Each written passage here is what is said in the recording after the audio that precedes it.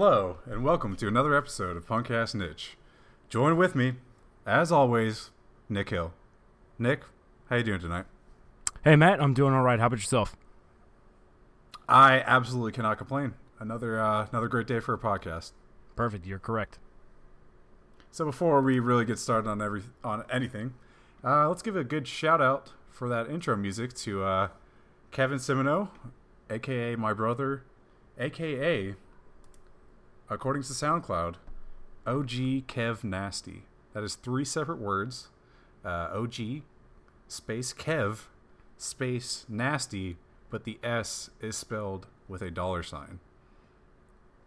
Wow. Which is, yeah. I mean, if when you imagine ballin', that's what you imagine. I would imagine. There's a lot of imagining going on there. There is a lot of imagining. A lot of John Lennon-esque contemplation. Well, anyways, with that being said, let's transition into our ever-growing popular segment, Days of the Day. Nick, what do you got for us on July 7th, 2017? I got 4 great days for us today, Matt. To me, I think it's the best lineup that we've had so far. You ready for them? I'm absolutely ready. Okay, so the first day here is the Strawberry Sundae Day. I know today is a Friday, but it is also Sunday. Does that make sense? Do you get that? I'm picking up what you're putting down. Okay, excellent. So, to celebrate this day, if you really wanted to, just go out there, have yourself a nice little sundae with strawberries on it, put some sprinkles, maybe some whipped cream. Especially with the heat lately, I bet this thing would be delicious right now. So I'm kind of really craving a sundae. How about yourself? I would, but I got a split. Oh, I see what you did there. Another great ice cream dessert, the banana split.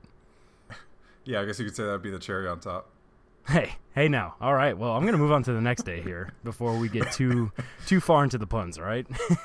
Oh, absolutely. So next day that we have here is Tell the Truth Day.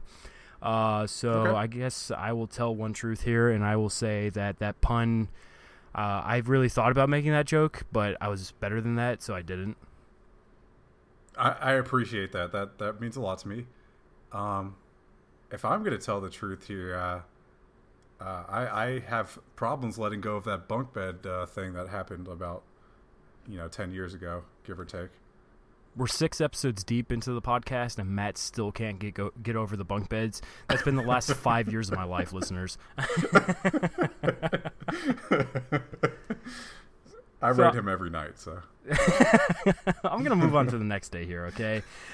Next day is National Forgiveness Day. So, Matt, will you forgive me for making fun of you for your bunk beds? I will forgive you. Okay. Wow. But I won't forgive you for all the pain you've caused me. Oh, fair enough. It's the little steps that count. So it's kind of like a double-edged forgiveness, but... Yeah. I mean, it's better than no forgiveness, right? No, absolutely. Yeah. So now that we got that one out of the way, that was really awkward for me. Today is also National Chocolate Day. I believe that this is by far the best day so far.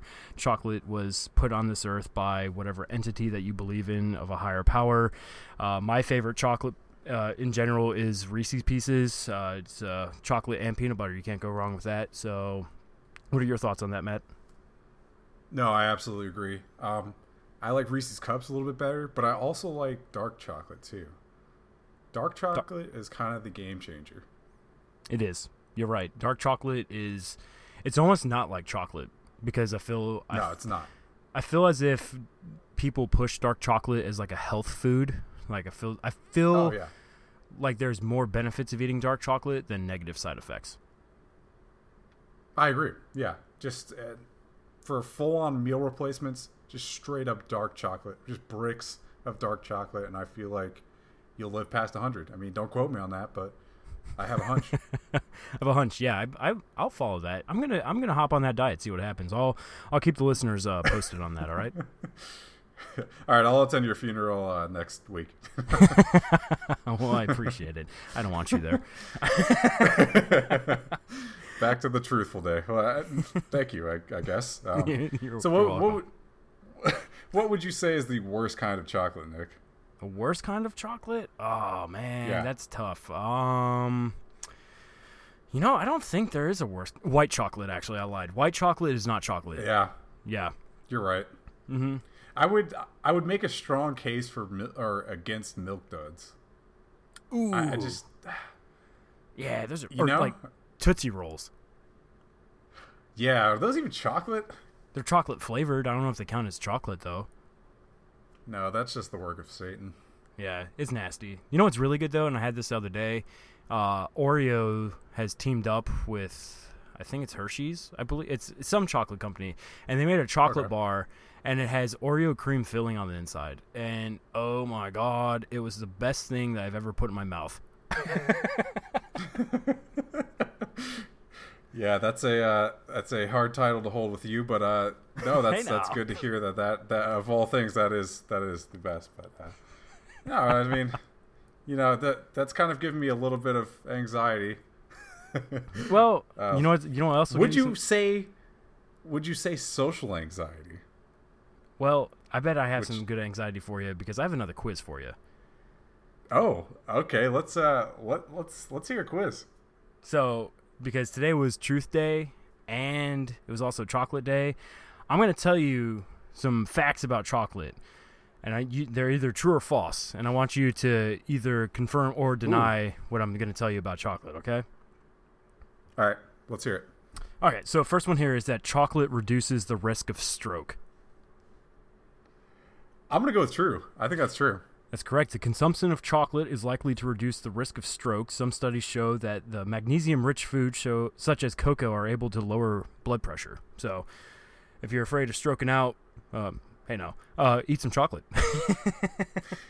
Yeah, if you're afraid of stroking out, eat some chocolate.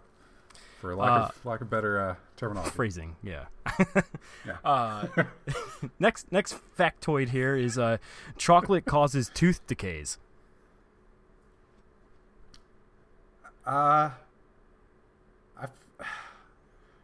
feel like it's one of those trick questions, but I gotta go with my gut and say true.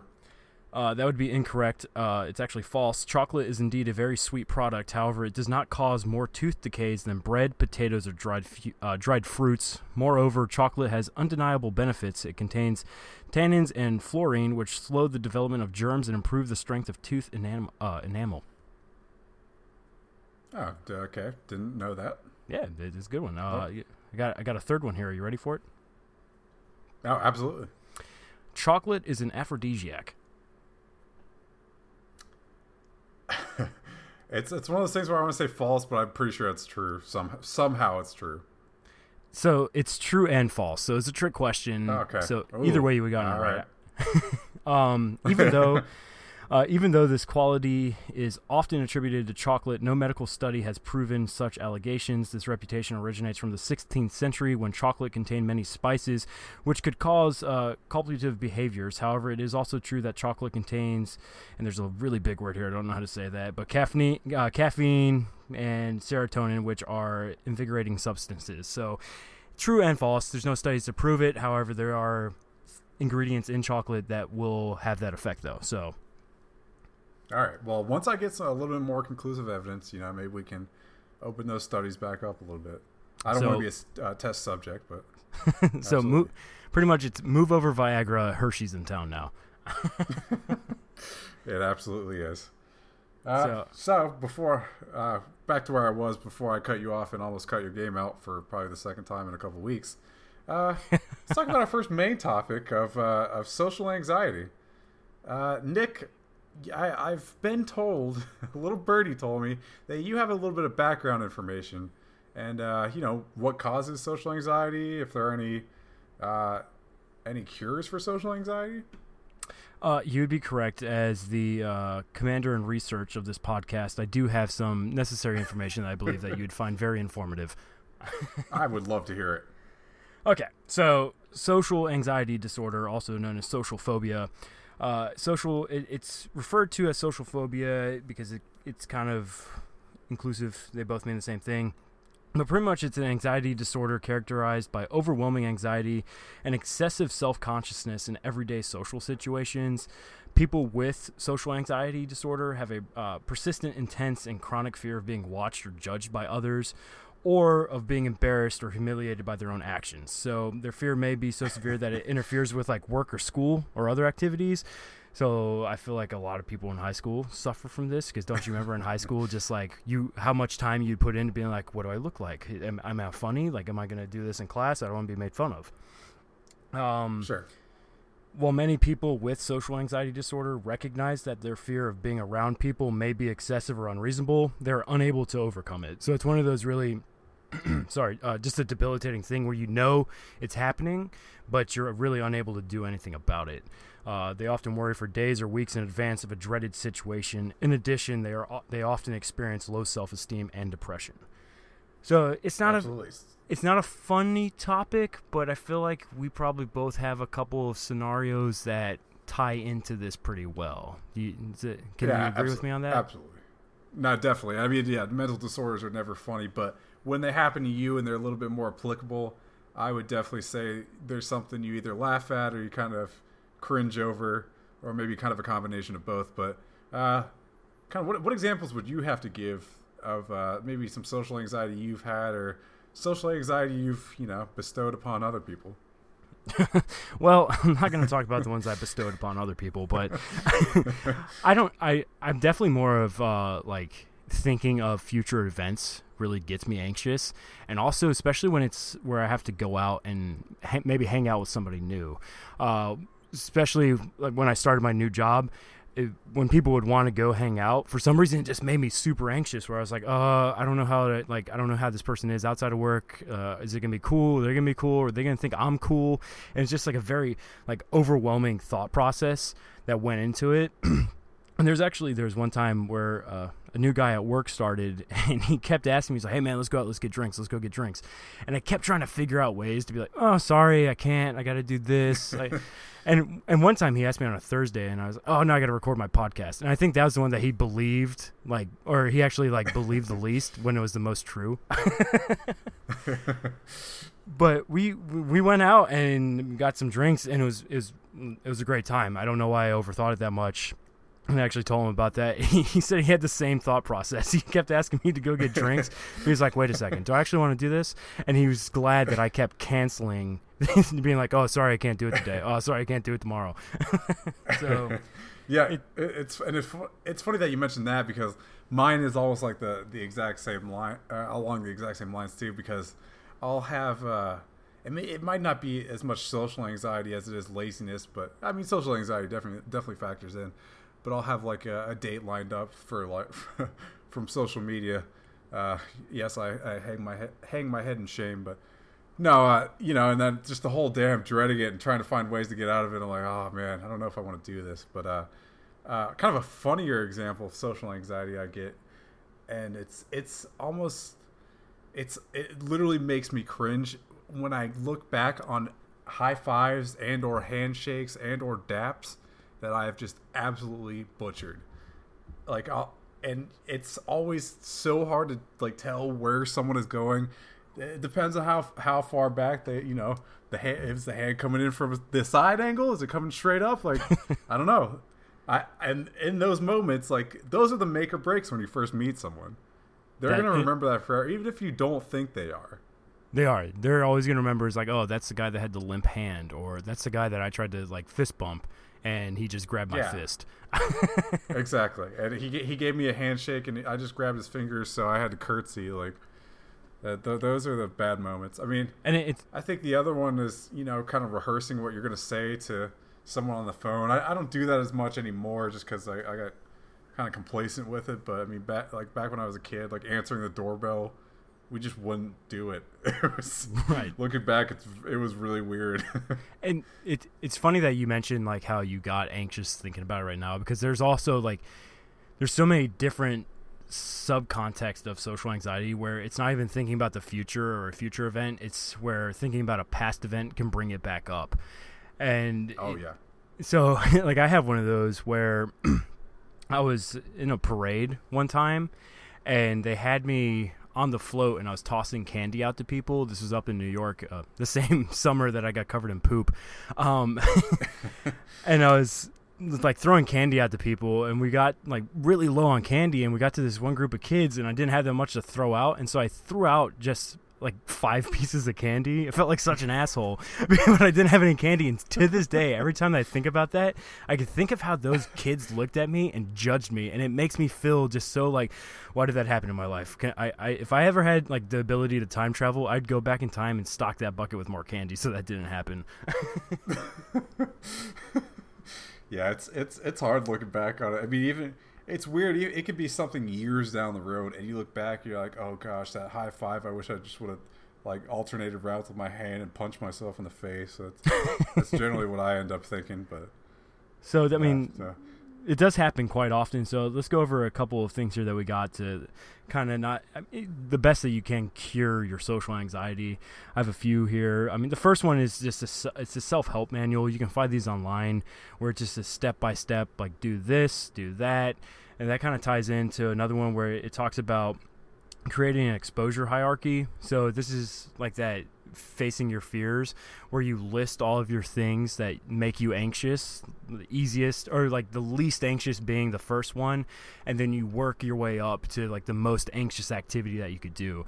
So the idea behind that is that you're trying to coach your brain to be like, oh, it's not that bad, because the whole thing about social anxiety is that people are thinking that the way that they're going to be viewed is in a negative manner. So if you can get over that mindset, that stepping stone of like, oh, no matter what I do, I'm still going to be okay. Like, I'm not going to be viewed any differently by these people. And so that's kind of why you're trying to jump that gap, if that makes sense. It's almost like flu shots and vaccinations, in the sense to where you're exposing yourself to that, you know, whatever virus or whatever, but in a small dosage. So over time you develop that, that immunity to it. Yeah. Yeah, exactly. I mean, I think the best way you just kind of got to embrace those moments, because everyone has them. You know, when you do something dumb, you just kind of own up to it. You got to laugh at it. That's good. If you just sit there and linger on it, it's just going to mess you up for a long time. But yeah, you just got to keep a rational outlook on things and know that it could always be worse, how cliche that sounds. I mean, you could be covered in poop, like me. Absolutely. Both figuratively and literally. Yeah. Well, I hope not literally as of right now, but, you know, to each his own. Yeah, that's for the after show. Absolutely. So, another big form of social anxiety, and our next talking point would be waiting in line. Queues, if you will. The one-line system versus the multi-line system. Nick, before we get into any personal stories or anything, what do you have about, fact-wise, about lines, queuing theories, sciences? Okay. Yeah, so I have a couple facts here, of course. Research Commander Nick Hill, present for duty. It's because you lived in Britain for a few years, and so over there they call them queues, right? Yeah. Uh-huh. So there's actually like a semantic difference between American lines and British queues. The best way to describe it is that, I mean, in American usage, a line is something that you have to submit yourself to. So it's like decrepit, like you're submitting yourself to the lines, like, oh, here I go, I'm in this line now. Yep. But this is an exact quote of what queue means in Great Britain. So if you queue, you remain linguistically and in some broader, important sense an agent, an active subject, part of a particular social consensus about how to behave in a particular situation that requires some measure of equality and fairness to all. Very European. Wow. Yeah. Well, and it's funny that sense of purpose, it's much different than a line. Yeah, it's like, I'm here for a purpose. I am part of a group. But the next feels like you're serving the greater good, you know? Exactly, right? You're part of something bigger than yourself. Yep. Next one here is that, and this was shocking to me, because you think of a line, you can't imagine that it was that hard of a concept to come up with, but as late as 1775, the most exhaustive English dictionary did not contain any definition or mention of the word line or the idea of it. And it wasn't until 1837, in a history of the French Revolution, that they defined a method where during the Revolution, people were lining up at bakers for food, and it started to talk about queues or tails and how they would string the people buying products along the business front to wait to be served. So 1837, they came up with the mind-blowingly, just amazing concept of forming a line. And it sounds about as exciting as standing in like a Walmart line today. Like, it literally just doesn't sound like it's changed in terms of what you get out of it emotionally. I mean, that's true, but we have made progress since that 1837, because I'm not sure how many people are familiar with it, but there are two methods to forming a line. You can have the one-line system, where it's a serpentine kind of going back and forth, and you're being herded like cattle, essentially. Or you have the multi-register system, where you, the purchaser, get to choose where you'd like to go. Before we get into that, I want to just get your initial thoughts. Which one do you think would be quicker? Well, do you have the answer before I give my input? I do. Okay, I think the cattle system would work a lot quicker. You're correct. It's almost 3 times faster than the pick your own register. Okay, I figured as much. Yeah. So how they came up with this, it's a thing called queuing theory. It's a mathematical study of waiting lines or queues. It's just a thrilling science. People are getting paid to do this. It's generally considered a branch of operations research because the results are often used when making business decisions about the resources needed to provide a service. Really, it started back when telephones first started, and you had the switchboards where people were placing calls, and I can't remember the guy's name now. I wish I had it, but he had to come up with this method to where when calls were coming into the switchboard, they wouldn't be overwhelmed. And he came up with all these elaborate equations to figure that out. And he came up with the idea that he needed 7 separate lines so that when people were coming in, you fall in to the next available slot. So even the origination of queuing theory was the idea of first come, first serve, not choose your own line. So there's a whole bunch of studies that came out where they were talking about how, like I said, it's 3 times faster. What they would do is they would go into stores and they would line people up. And even though it may not feel faster to some people, because I know when I go to the store, I like to have that ability to be like, I'm going to this line. Because I know you do too, right? Sure. So that's more so the human psychology about it, because humans like to be picky. They like to choose. They like to think that they're in control and they can't let the man take over. But it's so weird that they've put so much research into this, but yet there's still stores out there that have multiple registers. Still do. It's funny because it's almost like, and you mentioned the differences between queues and lines. It's almost like it is a Western culture versus, more the European culture thing. Because the European culture, and I'm not saying, they're superior in any way, shape, or form to Western culture, but they have this methodic way of doing it. It generally works. It's not like exciting. But then we got, and I picture like an American way of doing it. It's like, I'm picking this line, and that's it. Like, there's not really any conclusive evidence that this line's going to be faster. But then everyone has that, kind of dilemma where you pick a line and then you see the line right next to you. It's moving a little bit faster. So you're like, oh man, should I hop in there? Sometimes you hop in there and then the other line moves faster. And it's a paradox of line switching. But because, I mean, the given example of it is if you're at the store, you get in a line and you get stuck behind like a super couponer. And you're in that line for 50 minutes because they're trying to get their coupon book out and get everything sorted out. But if you're in the one queue method, that person will only clog up one register, and then the rest of the people will still be able to move to open registers.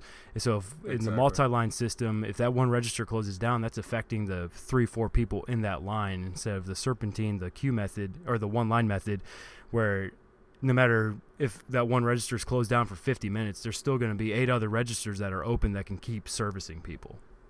Exactly. And it always seems like in the line system or the multi-line systems where you have your own choice, they have multi-lines, but there's like, okay, though you got 20, but you got 3 open, which never understood that one. Yeah. That just seems like a massive waste of resources. But it's like Walmart. Just one. Exactly. Yeah. Walmart, Target, I put up there too. But yeah. But it's so, me. I mean, I had one recently where it was actually at the Family Dollar, and it's my first experience with it, and I was like, what is this? And they had the serpentine line, and it moves so much faster, and it was just as people opened up, you're just in there and you're out. I mean, I don't know if you've had any experiences with it, but I'm for it. I want to start a movement, start the one line method. Oh yeah, no, I'm for it too. It's funny that earlier on you kind of mentioned how, you know, in Great Britain they really respect the queue.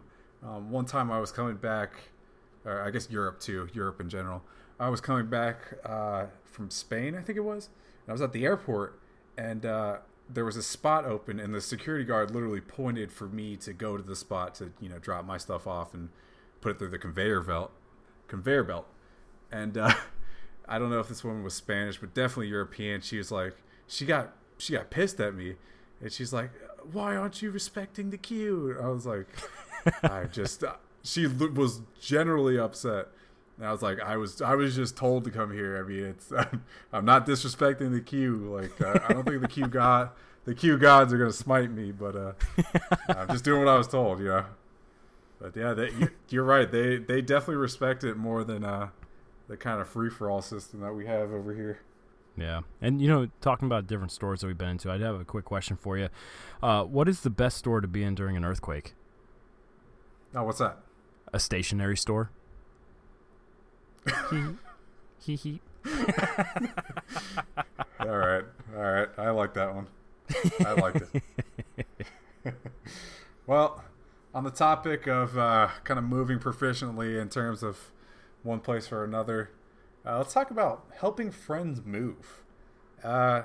Nick, you specifically have a story on this subject, so let's hear your story and maybe some of the etiquette tips behind having or helping your friends move and what your friends should do for you.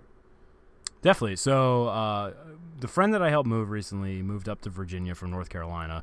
Big fan of the podcast. I know he's probably listening to this, but he did want to be nameless throughout this story, so we will not say his name. We'll just call him. Let's think of something good here. We'll just call him Johnson. How about that? So I was helping my buddy Johnson move up to Virginia for med school, and he gave me about a months-long notice that, hey, I'm going to need you on this day to help me move. Okay, that's fine. I'll be there. I get there. The truck's already packed up. All right, cool. I don't have to help you load your truck. That's always nice. So we start on our trip. It's about a 2.5-3 hour drive up to Virginia to where he was moving. About 2 hours into the trip, he called me from ahead in his box truck, and he's like, I got some good news. I got some bad news. I was like, okay, well, what you got for me? And he's like, well, the good news is that we only have about 40 minutes left of this travel, so we're almost there. I was like, yeah, I know that. That's not that great of news, but thanks. He's like, bad news, though. I forgot my wallet, and you're going to have to pay for everything this weekend when I'm moving in. So, yeah. Man. Yeah. So not only was I driving up there in my own vehicle, I had to also pay for a lot of stuff when we got there. I had to pay for his dinner. I bought him a modem for his internet. I also bought him some other miscellaneous things around his apartment. I mean, granted, Johnson did pay me back directly via Venmo, but I still had to use my card for those transactions, right? So, yeah. We also, while we were moving in, it was raining. There was only just me and him. It rained not very hard, but just enough to make the ground wet. And he did have quite a few objects to where I believe that they called for a third person. I think we needed to get that 12th man in there and help us move that couch up 2 flights of stairs.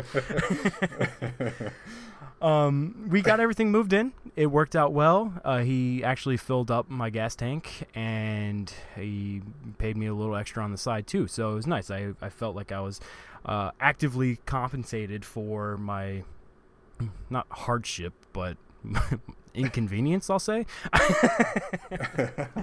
Exactly.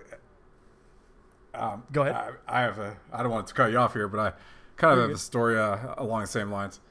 So it's kind of commonplace in the military for people to move around a lot, especially when like leases expired, depending on where you're at and if you want to move or whatever, if you're kind of stuck at a base for a while.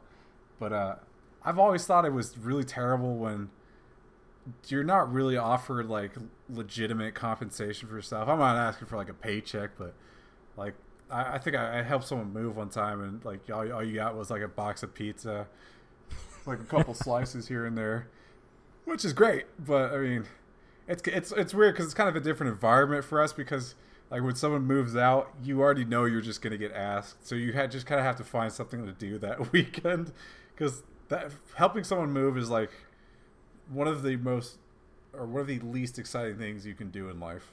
I'm very much confident. Unless they're moving like somewhere super cool. Yeah, exactly. And then you can go. But even then, like just the whole moving process, unpacking, repacking, it's demoralizing. Well, people do say packing up and relocating can be a really moving experience.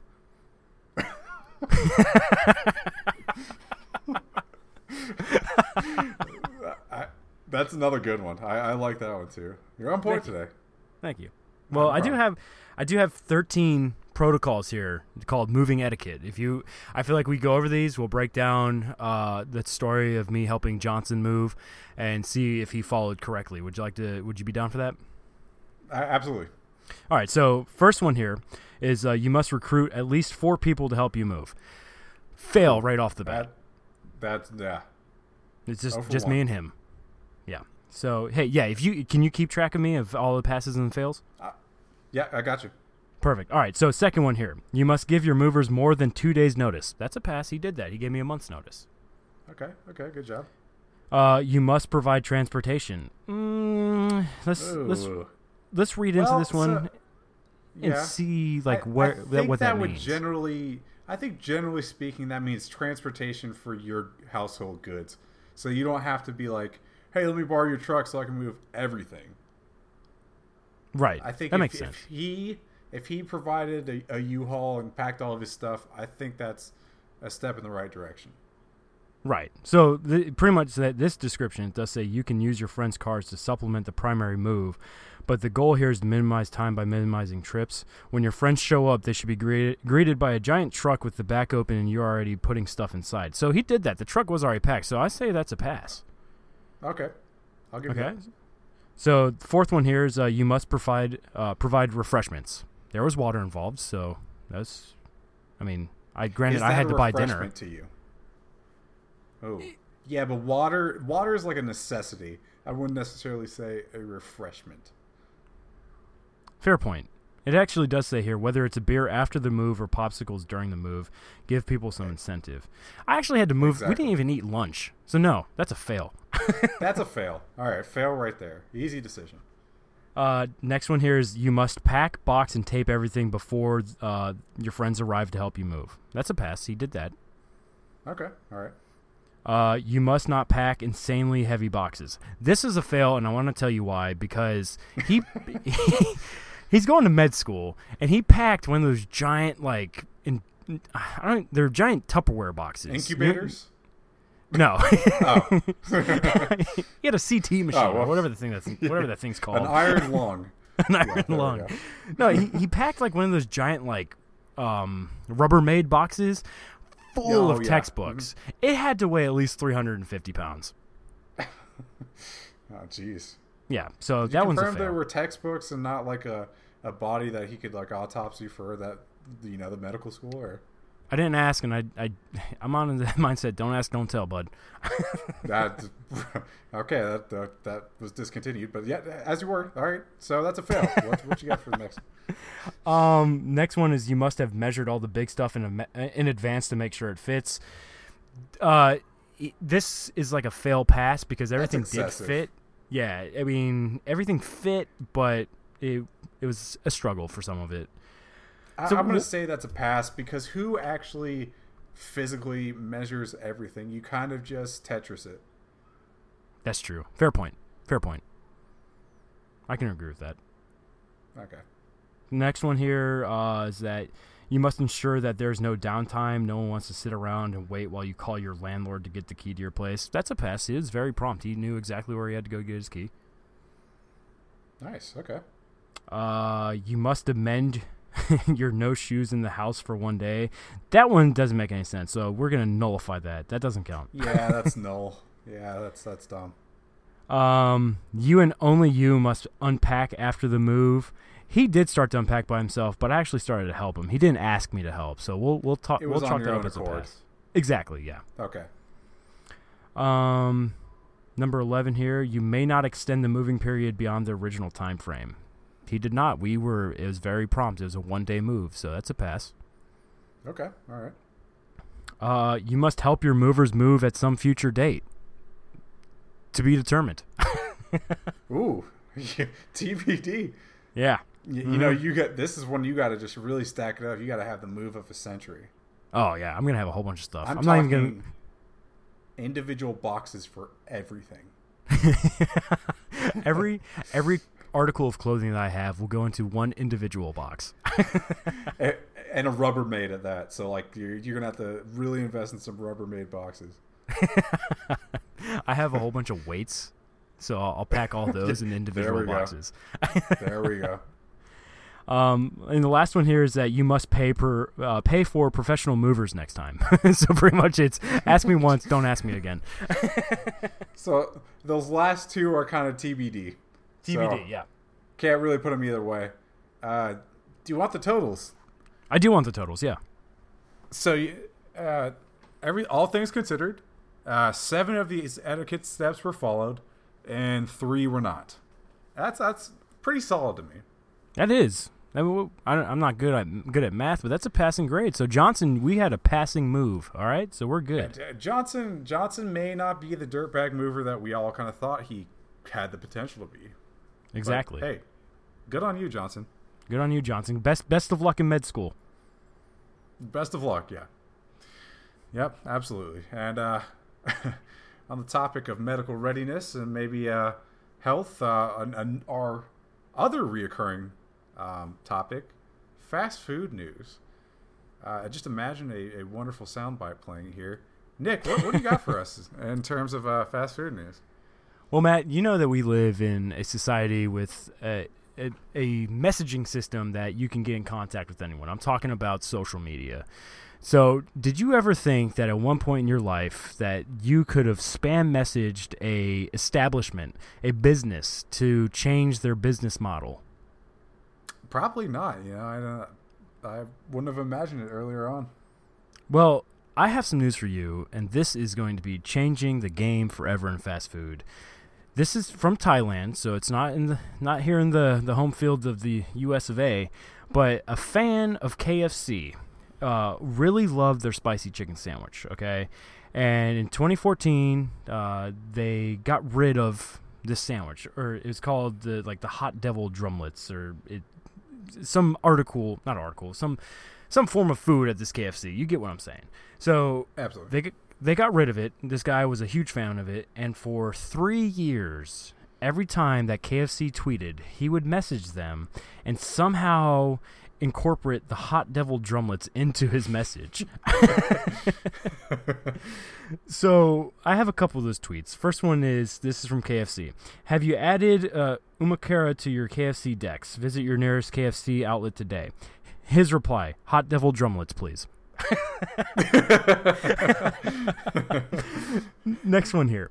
Get just one hand express manicured or dip both hands into the KFC fill-up at just $5. You decide. His reply, I'd rather paint my fingers with Hot Devil Drumlets powder residue. I can already tell where this is going. It goes on forever and ever. This man has some dedication. He did. I mean, you got to think you're willing to take about 2 minutes of your time on a daily basis for how many years you said it was? 3 years. 3 years. So I don't want to do that math. That's like probably a little bit over 1,000 days, something like that. And, that's right. So you got to think 2 minutes a day, give or take. That's about maybe upwards of 2,500 minutes. That's a lot of time to be tweeting at KFC. Yeah, that's incredible. That is dedication. Well, anyway, they brought back those devil drumlets. they messaged him one day, and it was a spokesperson that said that we've heard your messages. We're bringing them back, and they actually offered him to be the very first person in this location in Asia to to eat the devil drumlets after they came back. He was a pioneer of social media. Anything is possible. He's like exploring the Western. He's the Daniel Boone of tweeting to fast food establishments. That's the best I got. I mean, you see what I was going there. I'll support that message. I get what you're saying. Yeah, thanks. No, that's dedication, and to see it pay off. I mean, that's the epitome of living. I mean, that's when you feel. That's how you feel alive. Yes. Yeah. I mean, do you have any company that you could think of that you'd want to tweet to bring back something? Ooh. I'd have to actually put some thought in that one, but off the top of my head, question. I can't. I'd really have to think about it. Yeah, I would tweet McDonald's and tell them to bring back the McRib already. Yeah, but they bring it back like every 3 months. Yeah, but then I could feel good about myself. Occasions. I could feel good about myself. Yeah, like my tweets did this. Yeah. Okay. Yeah, I see where you're going for that confirmation. So, what else do you have for us in fast food news? I got another piece here. This one, it's not as exciting for fast food workers, but it's an advancement in technology. You know how dismal it could be to have a human take your order at, say, McDonald's or another burger restaurant, and then also to have that human make your burger. So more often than not, it doesn't come out correct, right? Absolutely not. So they have created a burger. It's called the burger, or they've created a robot that makes burgers, and it's called the Burger Bot. And it can make 400 burgers an hour. And that's just not like making patties. That's like getting fresh ground beef, grilling it, putting on the lettuce, tomato, any topping that you could think of, wrapping it, putting it in a box, and getting it out. 400 burgers an hour. Wow. Yeah, that's a lot. And going back to the social anxiety thing, you don't have to talk to anyone. There's a little bit of anxiety of, oh gosh, what am I going to get? Oh gosh, I'm at the front of the line. I got to panic. I got to order fast. You're talking to a robot, and they're not going to spit in your food either. I don't think so, at least. Yeah, this is going to be innovative. It's actually, they got like a startup program going where they raised $18 million to get this started, and they actually have a restaurant in the Bay Area now where they're testing these out. So look forward to this at a McDonald's, a Burger King, a Cookout, Carl's Jr.'s, Hardee's near you, because soon you're just not going to have that awkward situation where you're like, can I get that with no tomato? And then the person looks at you like, ugh, I got to hit that button. Yeah, exactly. And I've said it once, and I'll say it again during this segment specifically, but what a time to be alive. Exactly. Yep. And, just technology is advancing, and, soon we're going to be asking ourselves when our robots are making our Big Macs, has science gone too far? That's the Terminator we need to be afraid of. When they control our burgers, exactly. That's what scares me. Absolutely. But let me transition into a newer segment that we have. Oh, okay. Origins of. Nick, I'm sure you've grown up. That's it. I'm sure you've grown up. I'm sure you've grown up as a kid playing a little bit of Marco Polo in the pool. I have. I can say I have. That's true.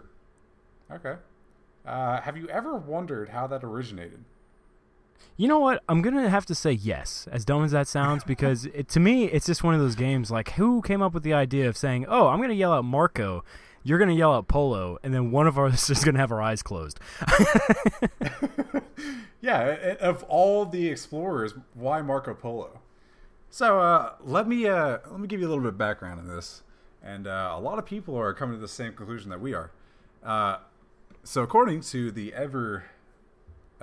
never-ending stream of wisdom that is Wikipedia, some etymological sources say it was named after Marco Polo, but there are no documented reasons why he would be seen as connected with it.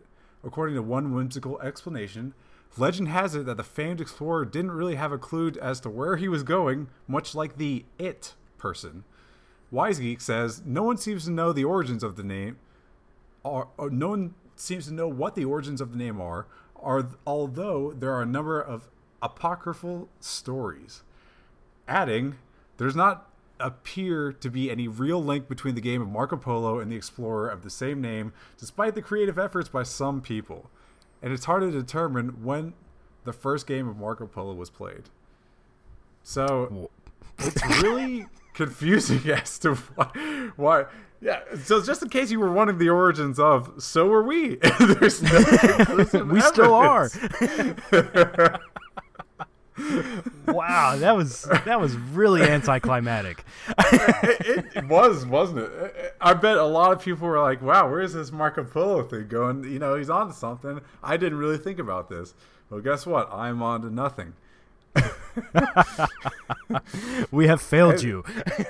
So, if any of you guys have any more insight on Marco Polo, which also, according to this, does not have any relation to water polo, yeah, feel free to let us know. There's really nothing that can be found on it. So, we're about as lost as Marco Polo is on this subject. I'm extremely hurt. I thought I was. That's so upsetting that there's no connection there or no correlation that they could find. Yeah, well, I apologize to disappoint, but you know. Maybe we're opening up some questioning that, you know, some people might have more of a willingness to pursue. I'm not one of those people, but Nope. Maybe we can spur that change within others. I think that's our mission statement for this podcast. Yeah. And it really is, you know. It's setting the bar low so that others may succeed. Also It's my so life beautiful. motto. Yeah, and it's perfectly applicable to this scenario. Great. Well, Nick, that's about all the time we have for this podcast. Thank you guys for tuning in as always. As always as well. Follow us on Twitter, Punkcast Niche, Punkcast_Niche on Instagram, and Facebook, Punkcast Niche. Nick, any closing remarks from you? Yeah, just one last little statement here. I went to go see this play the other day. It was a theatrical performance. It was really nice. It was about puns. Really, it was just a play on words. This is a good day for puns. That's right. I want to overachieve on puns. Well, thank you guys for tuning in, and as always, this is Punkcast Niche. Please tune in next time.